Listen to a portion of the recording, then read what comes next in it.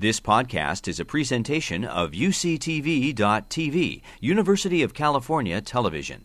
Like what you learn? Help others discover UCTV podcasts by leaving a comment or rating in iTunes. Good evening and welcome. My name is Nigella Hilgarth, and I'm the Executive Director of the Birch Aquarium at Scripps Institution of Oceanography at UC San Diego.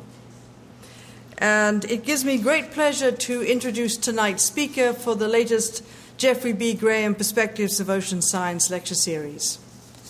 Now let me tell you a little bit about Michael Hedlund, tonight's speaker. He's actually from something I didn't realize before. He's from Saskatoon, which is in Saskatchewan, Canada.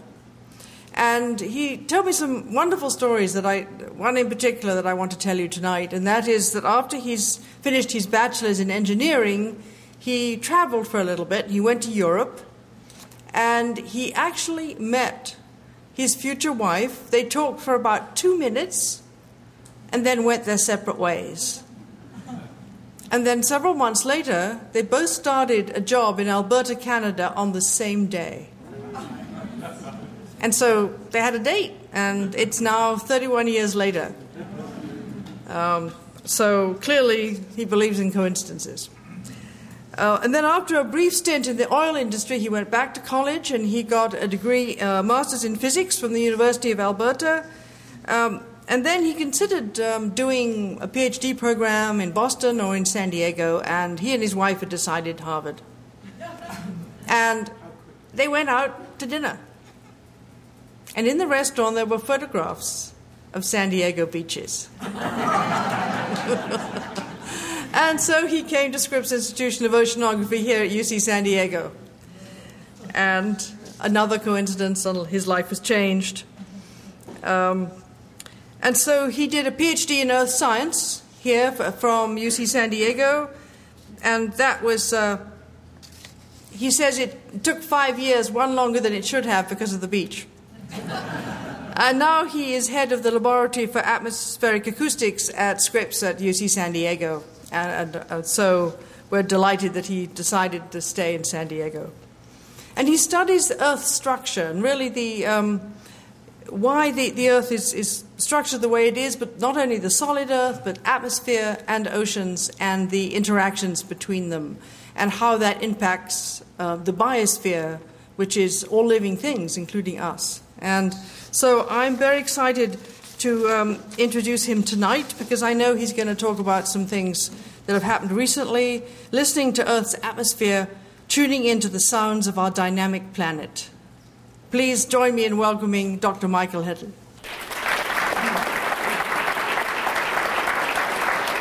Thanks very much, Nicola.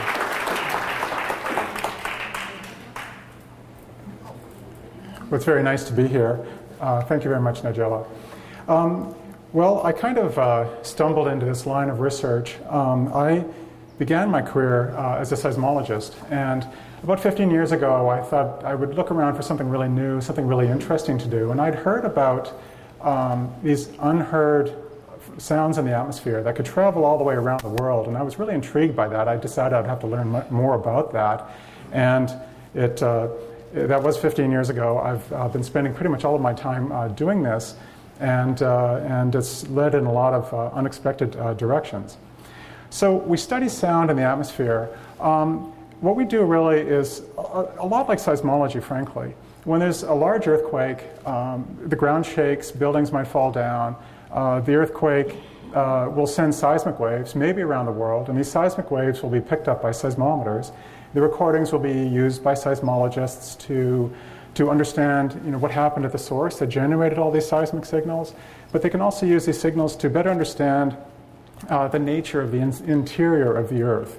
And so in infrasound, it's really very much the same thing. We have these massive events occurring in the atmosphere that may do a great deal of damage, but they're also going to generate really low-frequency sounds, or infrasound, as I'll explain in a few minutes.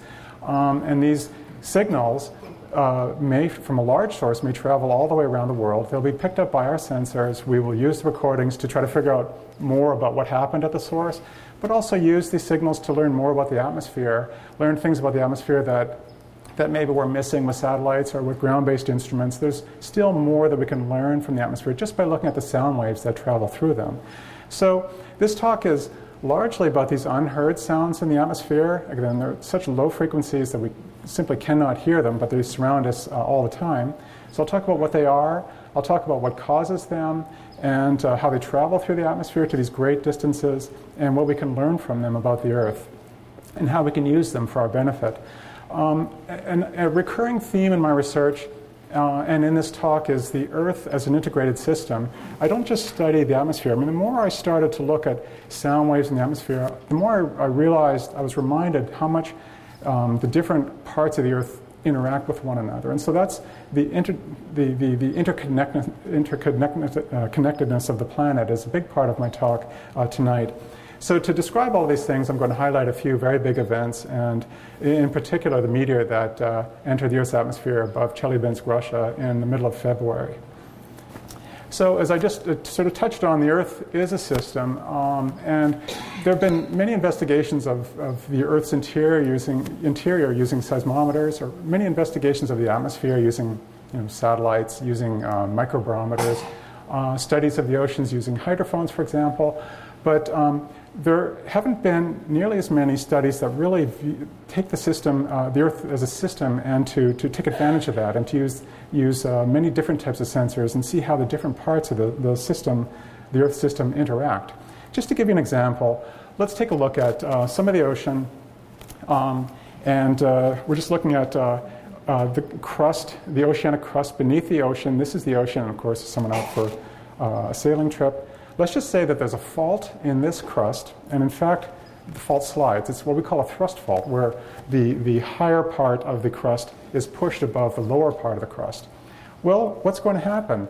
The water is incompressible, so when the crust moves up, the water will be pushed up above the crust, and now the water suddenly in a position it doesn't want to be in. It's a fluid. It's going to flow away, and it will do just that. It's going to immediately flow away from the area where it's pushed up. Now, depending on how large the earthquake is, how large the surface of the ocean floor that was lifted, and how much it was lifted by will determine how much water is actually moved up above its equilibrium position where it's not going to want to stay. And if it's a lot of water, of course, this can lead to very large tsunami waves. So tsunami waves in the deep ocean might be just a few centimeters high, but they can travel at hundreds of kilometers per hour. They're very, very fast, but if you're in the deep ocean, you probably wouldn't even know that a tsunami wave passed you. But what happens is when a tsunami wave approaches land, the seafloor comes up to a very shallow depth, and it starts to drag on the ocean wave, slow it down, and then this fast-moving water from the deep water, this fast-moving wave from the deep water starts to pile up on the water that's already arrived in shallow water, and the wave grows. It slows down and it grows to unfortunately a terrific height, and then it crashes ashore. For example, what happened unfortunately in 2004 in Indonesia.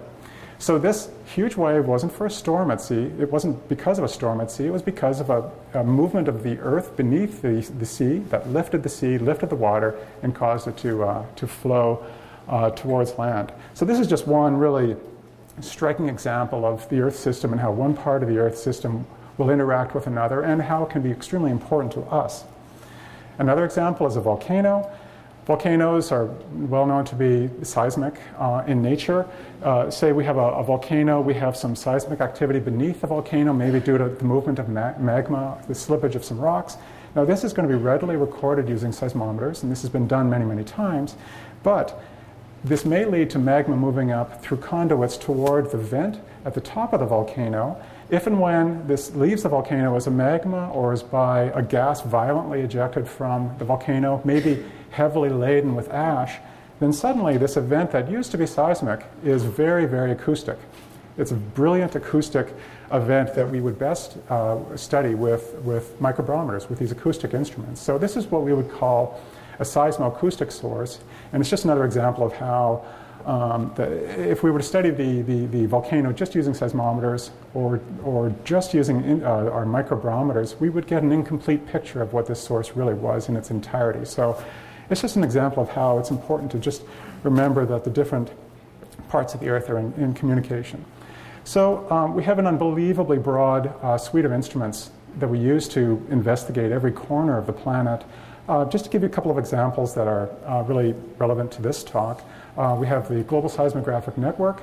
This is a network that's run by the United States Geological Survey and also by the Incorporated Research Institutions for Seismology, otherwise known as IRIS. It's about 150 stations worldwide, and it's grown over the years, and it's led in directions that we'd never imagined several decades ago. And we've learned a tremendous amount about the nature of the interior of the Earth. We now have what we call an IMS infrasound network. IMS stands for International Monitoring System. This is a network that I'll explain in more detail a little bit later. It's a network of infrasound stations. The seismic network has, of course, seismometers, 3-component seismometers at each location.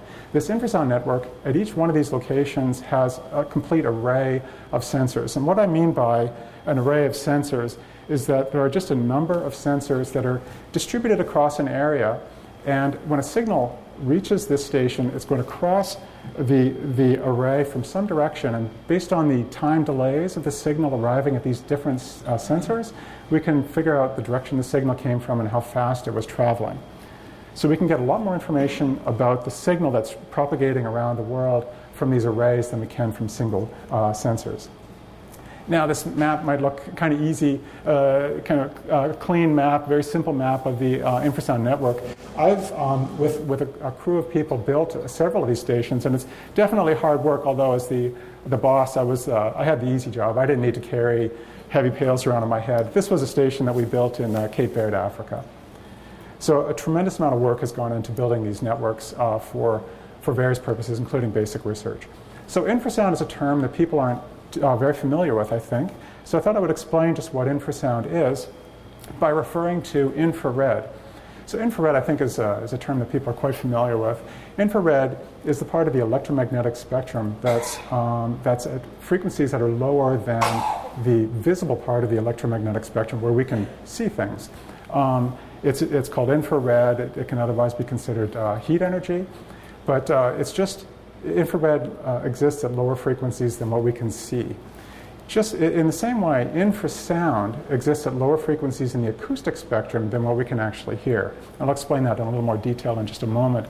But I show this slide basically to impress upon you, I hope, that if we were to look at, say, the Andromeda Galaxy using optical wavelengths, what we could see through a telescope, we would see quite a different thing than if we look at the Andromeda Galaxy using infrared. So just as we can investigate the universe in various ways using the different frequencies of electromagnetic energy, we can investigate the Earth in different ways by using different frequencies of acoustic energy.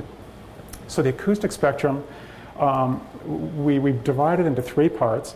One, the ultrasound part, which is above 20,000 hertz. These frequencies are so high that we can't hear them. Some animals, like porpoises and bats, apparently can hear at these frequencies, but we can't. By definition, we can only, the range of human hearing, or the audible part of the acoustic spectrum, lies from about 20 hertz to 20,000 hertz. So if you think of the deepest rumble that you've ever heard, that's probably a sound that was somewhere down around 20 or 30 hertz.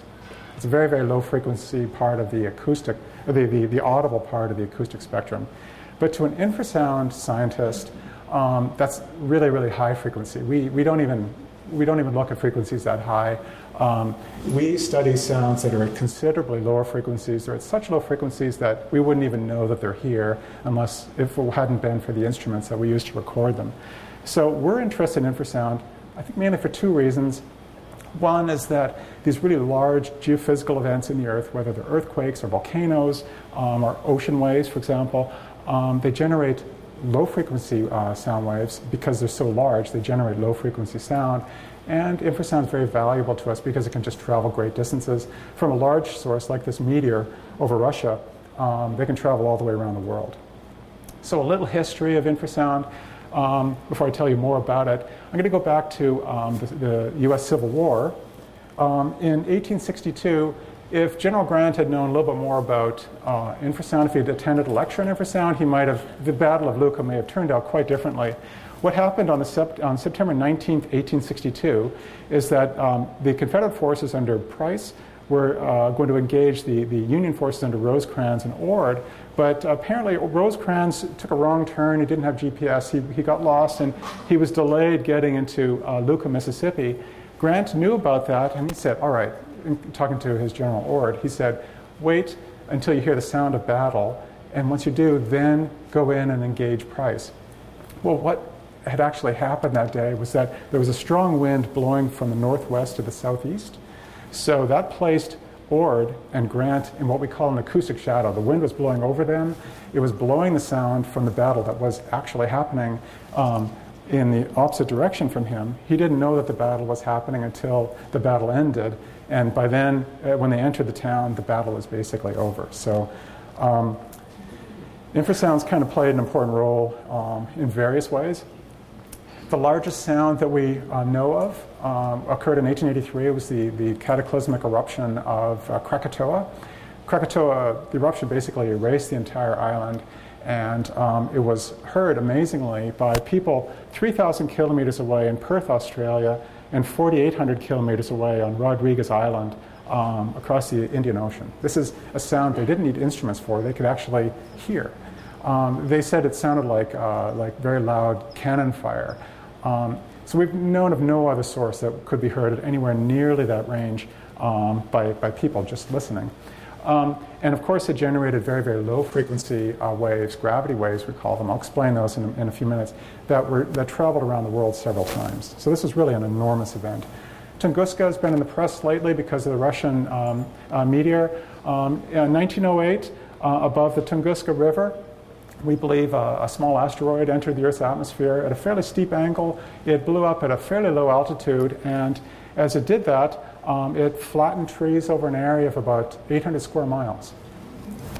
So just to give you an idea of how big that really is, Leonid Kulik, I think in 1927, years after the event, he went into the area with a team to figure out what on earth had happened. Had heard various reports, and he found trees flattened in a radial pattern around right about this point here, and eventually this was mapped to give us this map here and plotted at scale with the city of San Diego. It's about the size of metropolitan San Diego. So that really was an enormous event. I'm going to compare that with the one that just happened a couple months ago to tell you why we kind of got lucky in February. World War I, infrasound was used to track aircraft. The then Sergeant Jean Perrin, who eventually went on to win a Nobel Prize, not for inventing this contraption, but for his work in particle physics.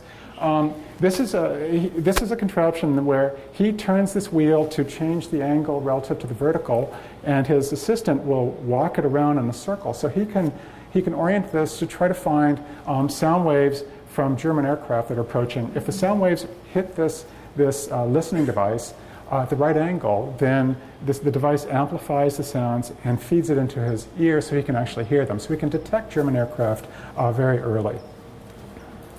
Of course, 1945, the detonation in New Mexico of the plutonium bomb. This really was the start of the nuclear age.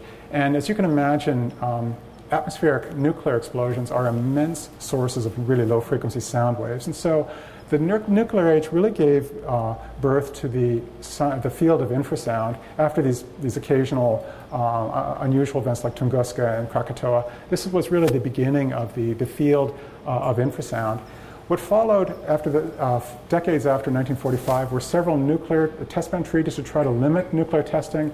And those were followed in the 1990s by the Comprehensive Test-Ban Treaty, which seeks to ban nuclear tests in all environments, in the atmosphere, the oceans, and underground.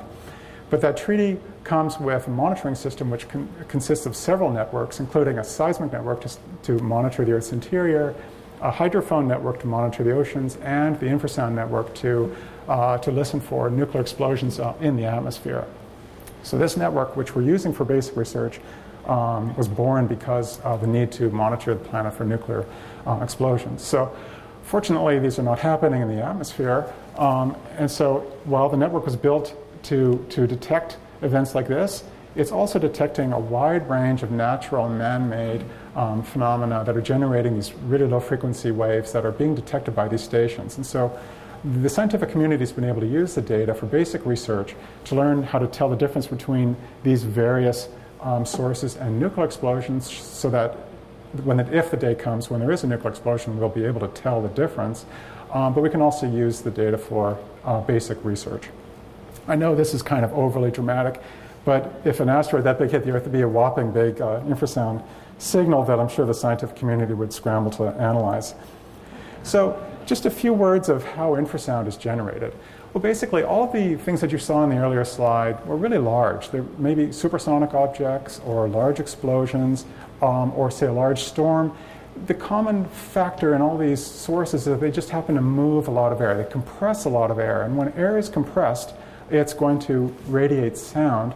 And if you compress a very large area, then these sound waves that are radiated will have very low frequencies. That's just the nature of the generation of the waves. The bigger the source is, the lower the frequencies are that will be generated. So this is a crust. Let's say this crust happens to have a fault, and again, the fault slides. It's a thrust fault, so it lifts the Earth over a fairly large area, and of course, it compresses the air above. So it's different than what generated the tsunami earlier. The water was incompressible, but the air is compressible. It gets squeezed, and then it radiates sound. So I'm just going to play you part of a recording of an earthquake that occurred in Chile years ago, just to give you an idea of how the sound, what kind of sounds are that we're listening to. And again, all these sounds were inaudible, and what I've done is I've compressed the time. I've sped the recording up so that we can actually hear it. So this is a recording that's been sped up 400 times.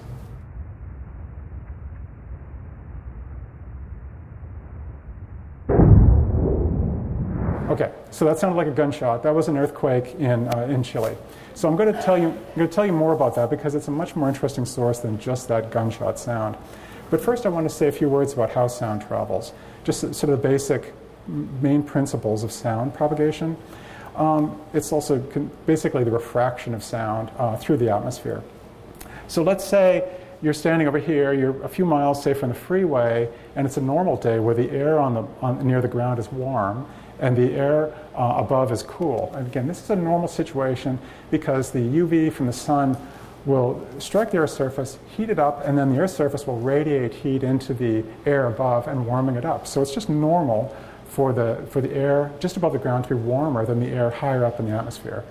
Now, a basic principle of sound propagation is that the sound will refract or turn away from areas where the sound speed is high. And it turns out that sound speed directly relates to the temperature. So wherever the air is warm, the sound is going to want to refract away from that area. Secondly, the winds are really important. If you're here a few miles away from the freeway and the wind is blowing over you, just like it was blowing over General Grant and General Ord, that it's going to inhibit the propagation of sound from this source back to you. It's going to help dissipate that sound. And so it's going to be really hard for you here to hear any freeway noise. But if the situation is reversed, then you can hear it very clearly. You can probably all remember mornings, say, in the winter where it's really cold. Maybe there's a temperature inversion, the ground is cool. If it's warmer above, the sound's going to turn in the opposite direction, away from that warm air, back to the ground. And especially if the wind happens to be blowing away from the freeway toward you, then you'll hear it very clearly. So some days you're going to hear the freeway, some days you won't. And it's probably because of either the temperature of the air or because of the wind. So this is what happens at a very local scale. If we take a look at a global scale, it's really the same thing. It's just the temperature of the air and the speed of the wind. So if we look at the entire atmosphere, the temperature of the atmosphere, it varies like I'm showing with these curves here. There's two curves. The red curve is temperature as a function of altitude from the surface of the Earth up to 120 kilometers altitude at the equator, and blue is the temperature at 80 degrees north, so close to the North Pole. You can see that the Earth's atmosphere is divided up into four main layers, and what we're showing here is just the temperature of the air from cool temperatures to warm temperatures. And I've put Mount Everest here for scale, just to give you an idea of how large the scale is, unlike what I showed you in the previous couple of slides. It's the troposphere is the lowest layer, the stratosphere, then the mesosphere is at a higher level, and then finally the thermosphere in the upper atmosphere. So the reason we have these four layers is because of how the temperature is varying. Now the troposphere temperature is warm right at the Earth's surface for the reasons I gave earlier, because of the solar heating of the ground, which then heats the air above the ground. And under normal conditions, the temperature goes down with altitude up to about 15 kilometers altitude. And then it turns around due to heating in the ozone layer, very good at heating higher up in the atmosphere. In the stratosphere, the temperature turns around and increases as we go up through the stratosphere. So the troposphere is called the troposphere because it's an inherently unstable layer of the atmosphere. You have cool air above warm air. The cool air is dense. The warm air is buoyant, and they just want to trade places. And so there's this turning within this layer of the atmosphere, hence the name troposphere. But the stratosphere is the opposite. You have warm, buoyant air above cool air, so that's just a naturally stable arrangement, and so it's just a neatly stratified layer of the atmosphere. The mesosphere cools again with altitude, and finally the thermosphere. Temperature increases very, very rapidly in the thermosphere. So when sound is traveling through the atmosphere, it doesn't just go straight from one point to another. It turns away from the warm air. So it's going to turn back to the ground in the stratosphere, usually, and it will turn back within the thermosphere. But the other piece of the puzzle here is it's not just the temperature, but, this is a slide where I show, instead of the temperature, I'm showing the actual speed of sound. On this diagram, the speed of sound increases from 260 meters per second up to 380 meters per second. So if someone talks to you about the speed of sound, it's really not a constant. It's a very variable thing. But the other factor that's really important is the wind. Just like in the highway noise example, the wind's very important. Well, it's also very important on a global scale. Without going into the details, I'll just tell you that high up in the stratosphere at about 50 kilometers altitude are these very strong winds that in the northern hemisphere, in the summertime, they go from east to west, and they might be 50, 60, 70 meters per second. So they're very, very fast winds. But these winds reverse twice per year. They're how the planet moves energy about. In the winter, the winds are going in the opposite direction. They're going from west to east in the northern hemisphere at 50, 60, 70, up to 100 meters per second. So those winds are very, very strong. And if you think of how fast the speed of sound is, wind going 50, 60, or 70 meters per second is a good fraction of the speed of sound due to the temperature of the air. You can imagine has a really significant effect on how the sound travels through the atmosphere.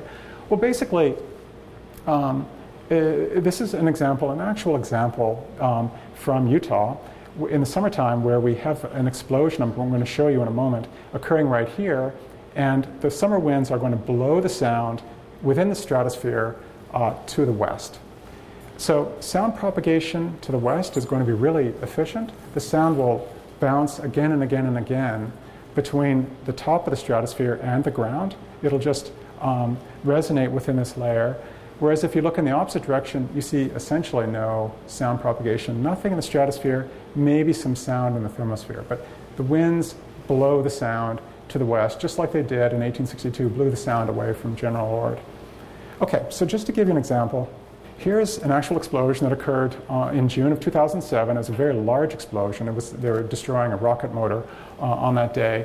And there were a lot of stations that recorded this signals, infrasound signals from this explosion, but I'm just going to show you one about 800 kilometers away in Washington State. So if we take a look at the actual recorded pressure variation at this location from this explosion, strangely what we see is the signal repeating itself. We don't hear the source once, we hear it 3 times very clearly and maybe a 4th time. So the question is, why are we hearing this so many times? Well, it's for the reason I just gave a moment ago, that we're here relative to this explosion over here, and the sound is just bouncing, it's refracting up and down through this stratospheric duct so that it's able to go through the stratosphere once and reach the station. It goes through the stratosphere twice, it reaches the station a little later. It goes through the stratosphere 3 times and reaches the station still later. So we hear the same source 3 times. So what does this source sound like? Sounds like a heartbeat. It's just the way the atmosphere takes the original simple sound and repeats it, so we hear it several times. But the other thing that I want to point out about this signal is that the explosion's an instant in time. It's bang and it's done. It lasts a very short time. But these signals that we're recording, if you look at this time axis, you can see these signals last about a minute each. So the question is, how would a source that's just an impulse in time give us signals 800 kilometers away that not only occur 3 times, I've try to explain that, but each signal lasts for an entire minute. Well, as we all know, if you look up in the sky at a star, you can see that on a clear night, you see that that star is going to twinkle. Its apparent position is going to move. And the reason why that star is twinkling is because there's moving air between the star and the ground. It just makes the light waves refract in a constantly changing way, and so the apparent position of that star moves around.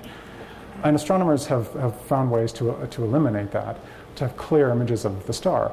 But that same movement of the air that's affecting the starlight, making it twinkle, is affecting our sound waves. And I'm going to give you one example to try to explain why. Much of it has to do with what we call gravity waves. These are the really long period, really low frequency waves that are produced, that can be produced by really large sources like Krakatoa, but also can be caused by, for example, wind blowing over mountains. Remember this example where water was lifted and then was out of its equilibrium state and it flowed away? Well, a similar thing is happening in the atmosphere when there's wind flowing across the ground, it hits a mountain range, and what's going to happen, of course, is that wind will be directed up, and then it's going to oscillate. It was originally at an equilibrium level.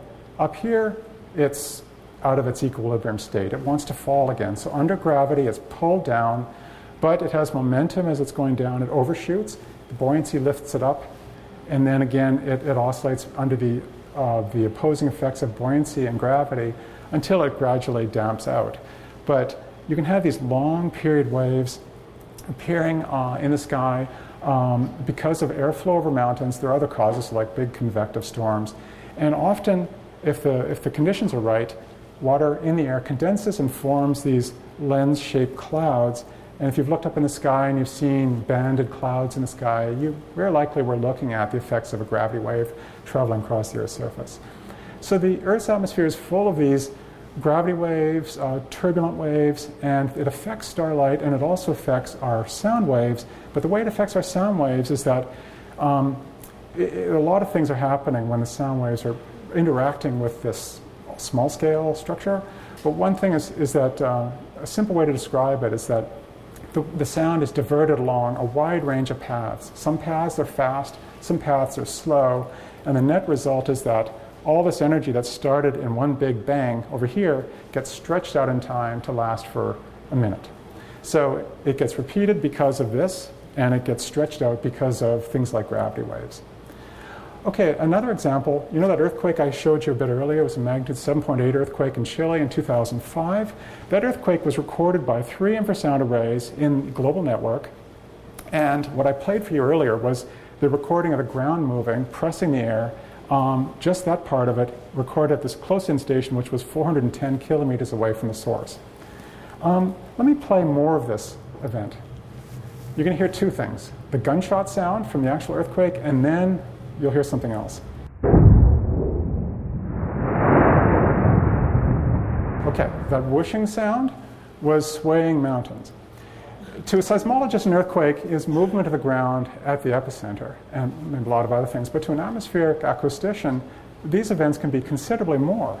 What happens commonly when there's an earthquake in a mountainous area is that the ground shakes at the epicenter, seismic waves travel out from this earthquake, and then they cause the mountains to sway. And the mountains might sway for 30, 40 minutes. So with these 3 arrays, these scientists were able to, remember the arrays have many sensors so that they can tell the direction that the signals are coming from. And with these 3 arrays, they're able to figure out where all these late signals were coming from. So let me play this recording. It's from a colleague of mine, Alexis Lepichon in France. I'm going to show a recording from the close-in array, the second more distant array, and the third array that was farther away. And this wonderful display will show you what parts of the mountains are swaying and being recorded by these stations. So let's listen to this one last time.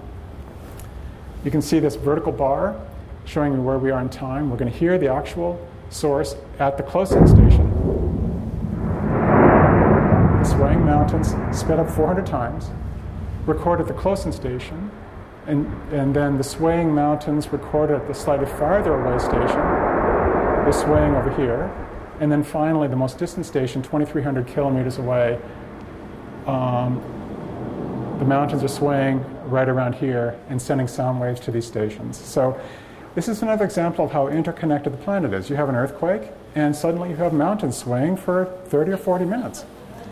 It happens, it's not at all uncommon. May 26, 2003, an earthquake in Japan caused much of the Japanese islands, the mountains, to sway for over 40 minutes. Another source that we spend a lot of time studying are volcanoes. They're very active acoustic sources, like I've already explained. Let me show you a recording, thanks to another colleague, Milton Garces at the University of Hawaii, a recording of resonance within a volcano. This is basically vibration within a chamber inside this volcano.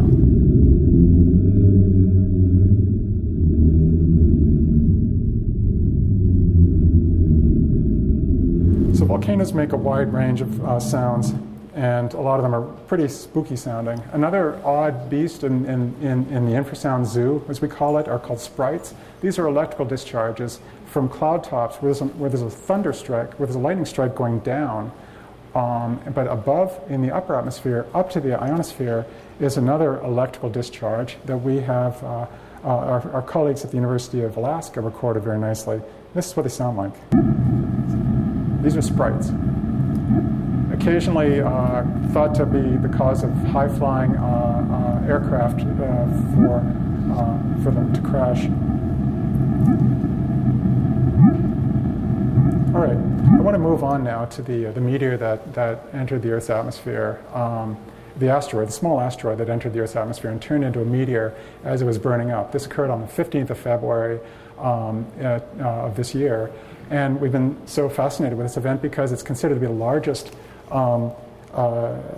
meteor in over a century. That was a picture that was taken very close to the meteor by someone quick with a camera. So the meteor is considered to be about the size of a house, about 65 feet in diameter. That traffic circle outside the Birch Aquarium, that meteor would fit pretty nicely in there.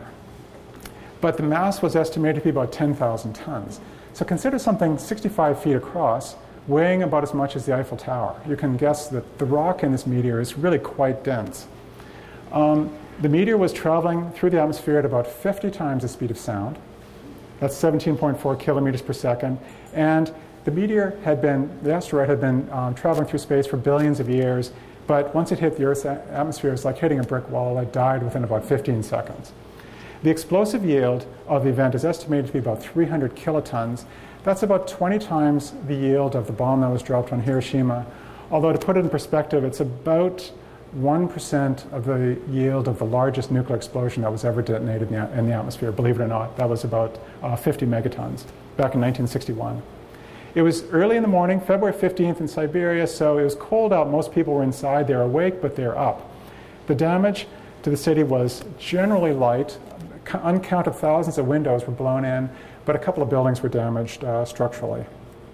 The air pressure from this wave was considered to be about 5 to 10% of the background air pressure, which might not sound like much, but the videos I'll show you, I think, will demonstrate how big a signal that really was. So here's the map. This is Chelyabinsk. This is the track of the meteor moving at Mach 50, so it took several seconds to cross this entire area. The zinc plant in Chelyabinsk, the ceiling collapsed, and on world markets, shortly thereafter, the price of zinc rose a little bit, so we know that's the first time the price of zinc has increased because of a meteor. And a hockey rink was damaged. Hockey games were canceled, and we also know it's the first time ever that a meteor led to the cancellation of hockey games. So those are two of the more dramatic things other than the broken windows, and unfortunately about 1,500 people were injured. As far as we know, no one died. But let's show you some cartoons about what was happening. So the meteor streaked across the sky at 50 times the speed of sound. It compresses the air in front of it, turns it into a plasma, which then surrounds the meteor and starts burning it up.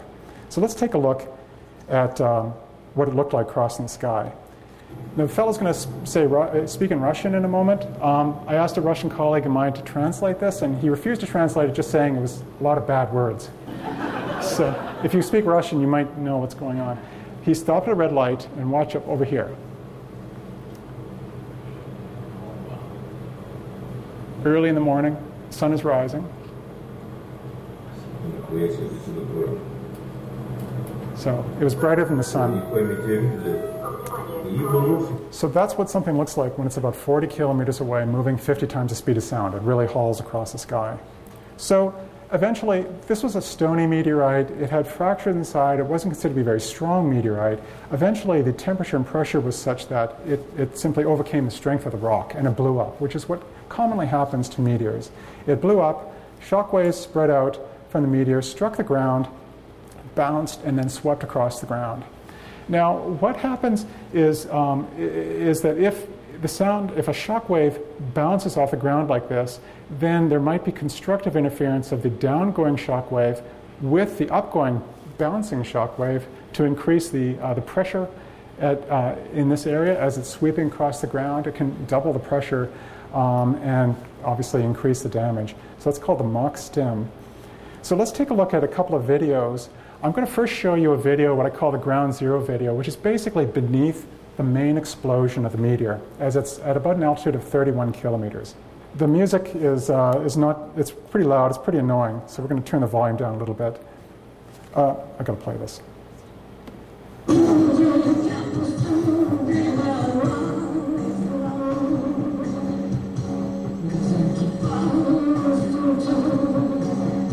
So the flash occurs. They take 2 minutes out of the video because the shock wave is now coming down to the ground. It takes a couple of minutes, and then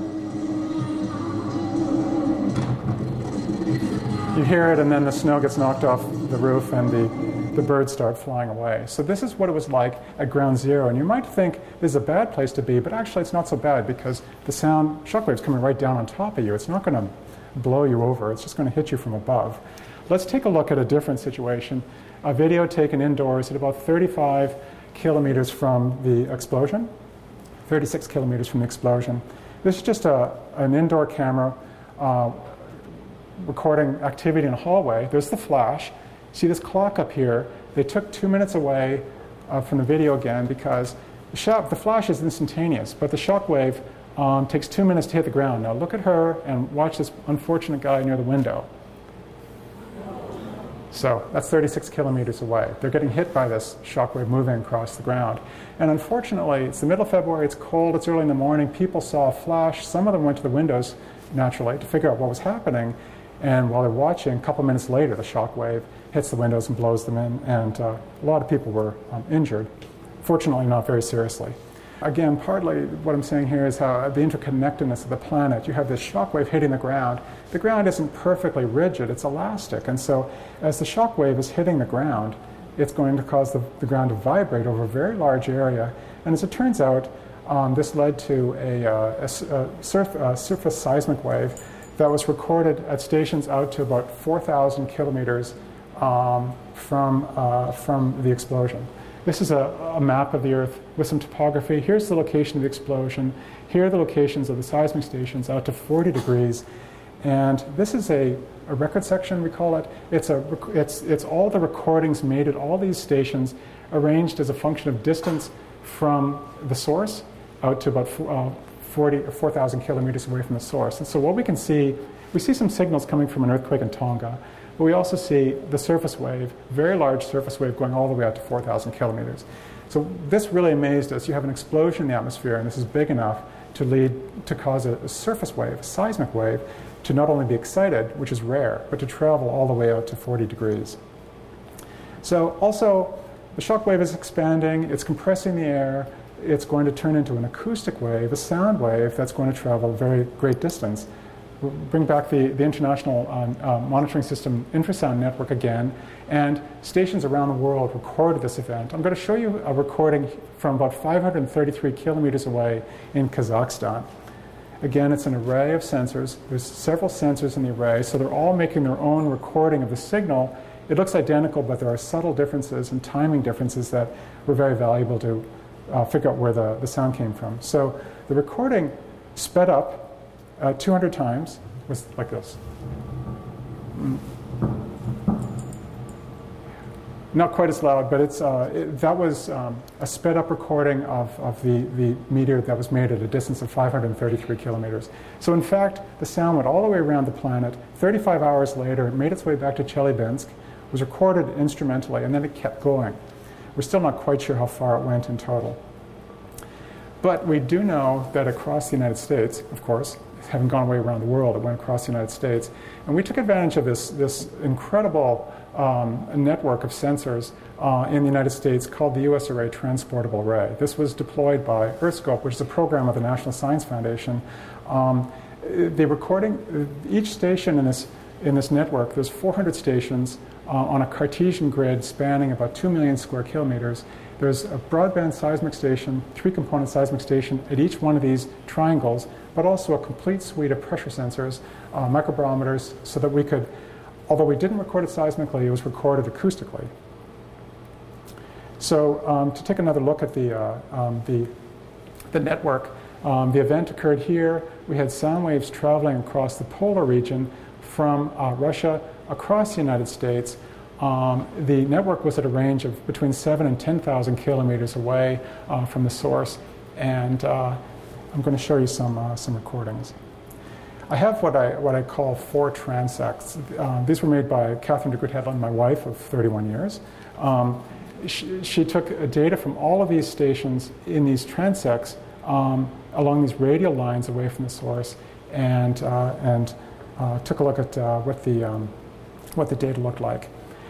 So in these 4 transects going from west to east, you can see this. It was noisy in this transect, but you can see a clear signal about 470 minutes after the meteor on the west coast, and progressively later on the east coast. So what we see is that at this scale, it's kind of hard to see. The recordings, actually on the next slide, it's a little bit clearer. What we see in the data are that, again, this event that lasted about 15 seconds, like nearly instant in time, led to signals across the United States that lasted for 50, 60, or 70 minutes. This event was so large, we have to modify our software to analyze it properly, because the sound is traveling through an atmosphere that's constantly changing. So we're going to have a lot to learn from this event, but the signals from this instantaneous event lasting 50, 60, or 70 minutes are really extraordinary, and something in the atmosphere, perhaps all this small scale, the gravity waves that I talked about earlier, have modified the signal and stretched it out to this great length. So this is what it looked like on the East Coast, and looked quite different on the West Coast. So this work is just going on. We know that we're using this to take a look at a global scale, the speed of sound, to compare the data with the models to see if the models are accurate. And again, we're just scratching the surface. There's a lot more that we can do with this. So why was Tunguska so damaging? Why was Chelyabinsk not as bad as it was? What we believe happened with the Chelyabinsk meteor was that it came in just below horizontal, about 17 degrees below the horizontal, and it was 65 feet across. And so it was big, but it wasn't enormous. But when it exploded, moving at Mach 50, much of the shockwave energy was directed nearly horizontally, not directly down to the ground where the people were concentrated, but mainly relatively harmlessly nearly horizontally through the atmosphere. So the shock waves that did hit the ground weren't nearly as strong as the shock waves that eventually dissipated in the atmosphere. Tunguska was also considered to be a stony meteorite, so not a very strong one. That's the explanation why people haven't been able to find pieces of it. Hundreds of pieces of the Chelyabinsk meteor have been found, but the Tunguska meteor was larger, and it is believed to have also come in at a much steeper angle. And so by the time it went critical and exploded, it was much closer to the ground. And it was not only closer to the ground, but the shock wave was then directed more steeply at the ground, and that's what led to the flattening of trees across 800 square miles. So the doomsday scenario is an even larger meteor that's a metallic meteor, which would be much stronger, much less likely to be disintegrated while it's shooting through the atmosphere. And a meteor that is directed nearly vertically would direct most of its explosive force right on the ground. And that's obviously an extremely unlikely event, but it's that we were fortunate with Chelyabinsk that the angle was such that it was relatively harmless. So what really drives us to do this research? There's really a lot of things that we're after. One is a practical interest or an applied interest. We know that the infrasound data that we record is useful for monitoring volcanoes. we can have a volcanic eruption that might be missed by satellites. Satellites don't monitor everywhere, or it might be cloudy. The satellites might have an obscured view of a volcano known to be active. It might be recorded seismically, but again, maybe seismometers aren't in the area, or maybe when the volcano is really reaching a critical point where all this material is going to be vented into the atmosphere, that it won't be seismic anymore, it'll be acoustic. So these infrasound stations are turning out to be very valuable for monitoring, for early detection of hazardous volcanic eruptions. What we're most concerned about are volcanic eruptions where the material ejected is really rich in ash, because there have been a number of examples where this ash has been ejected high into the atmosphere and has led to airplanes having to be landed immediately because they damage the aircraft. So infrasound has a very practical application, monitoring for volcanic eruptions, and for other hazards. We can monitor acoustically, and of course for nuclear testing. We constantly monitor using infrasound data for these unusual signals in the atmosphere that might be the sign of a nuclear test, but fortunately we haven't recorded any. It's also to satisfy really a basic human curiosity about how the planet works. As I've sort of touched on through this talk, that the Earth is a system. We have an atmosphere, we have the geosphere, which is the solid Earth, we have the hydrosphere, which is all the water on the planet, but mainly the oceans. We have the cryosphere, which is the frozen, the ice caps on the planet. And all of these parts of the Earth interact. One affects the other. You might have a meteor, a visitor from outer space, blowing up in the atmosphere. The shock waves from within the atmosphere may move the Earth's surface and lead to a seismic event, or you might have an earthquake that causes mountains to sway, and as the mountains sway, they just radiate more acoustic energy. So we just have this basic curiosity about how the planet works. But I think it's really more than that. I mean, we know that the planet, the different parts of the planet interact with each other, but they also interact with us. For example, the tsunami example that I gave you. And so I think that by using infrasound, by using all these tools, we get a much better understanding of how the Earth functions as a system, how the different parts of the Earth interact with one another, and how they eventually affect us. And as we've seen much in the press lately, how what we do is affecting the rest of the planet. It's now clear that this is happening. So we just have a basic interest in understanding how the Earth operates, the Earth that we live on. So I just wanted to acknowledge various contributors to this talk. Dr. Milton Garces at the University of Hawaii. You can find him at iSoundHunter. He's the infrasound hunter. He's got a lot of interesting recordings on his website. Dr. Alexis Lepichon gave the recordings from South America, and also that example from Japan. Catherine DeGroot Hedlund, my wife, is working with the U.S. Array transportable array data to better understand the signals that cross the United States. My former student, Dr. Rob Matosa, has provided some recordings for this talk. And I also am very grateful to the National Science Foundation for funding our research and for funding these great deployments like the U.S. Array Transportable Array and funding much of the operation of the Global Seismographic Network. EarthScope, a program of the National Science Foundation, it has built the Transportable Array, this big 400-station network that is in the United States that I showed you toward the end of the talk. And of course, IRIS and the USGS, I'd like to thank them as well.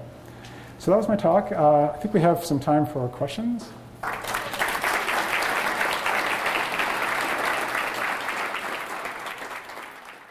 Good question. So she asked why there was such a concentration of stations on the eastern part of the country.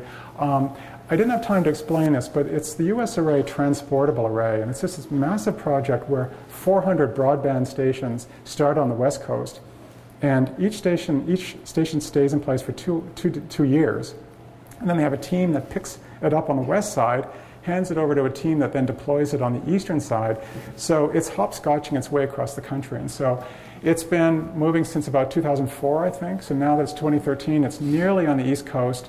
And partway through, a colleague of mine, Frank Vernon, and I, we received funding from the National Science Foundation to add all of these infrasound microphones to all of these stations. So we turned it into a seismoacoustic network. So it's near the end of its lifespan in the continental United States.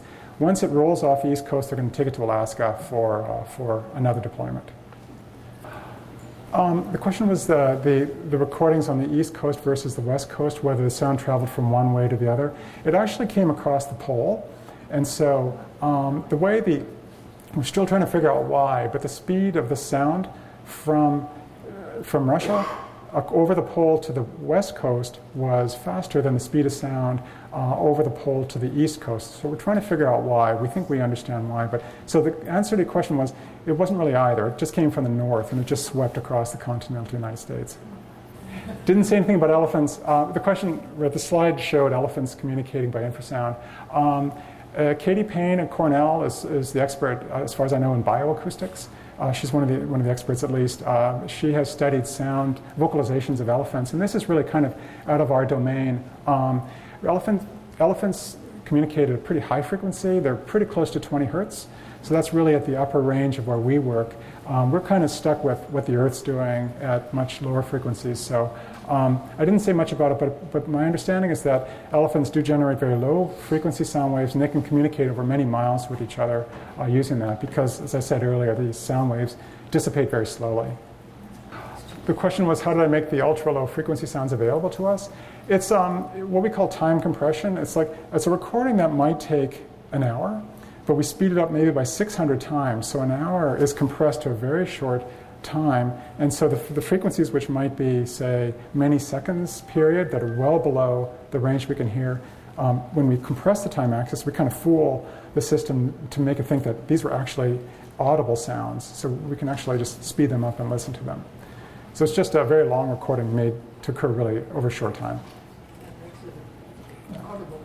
It allows us to tune into this other world that we otherwise wouldn't hear. Well, thank you very much, Mike. That was fascinating. You've been listening to a podcast by University of California Television. For more information about this program or UCTV, visit us online at uctv.tv.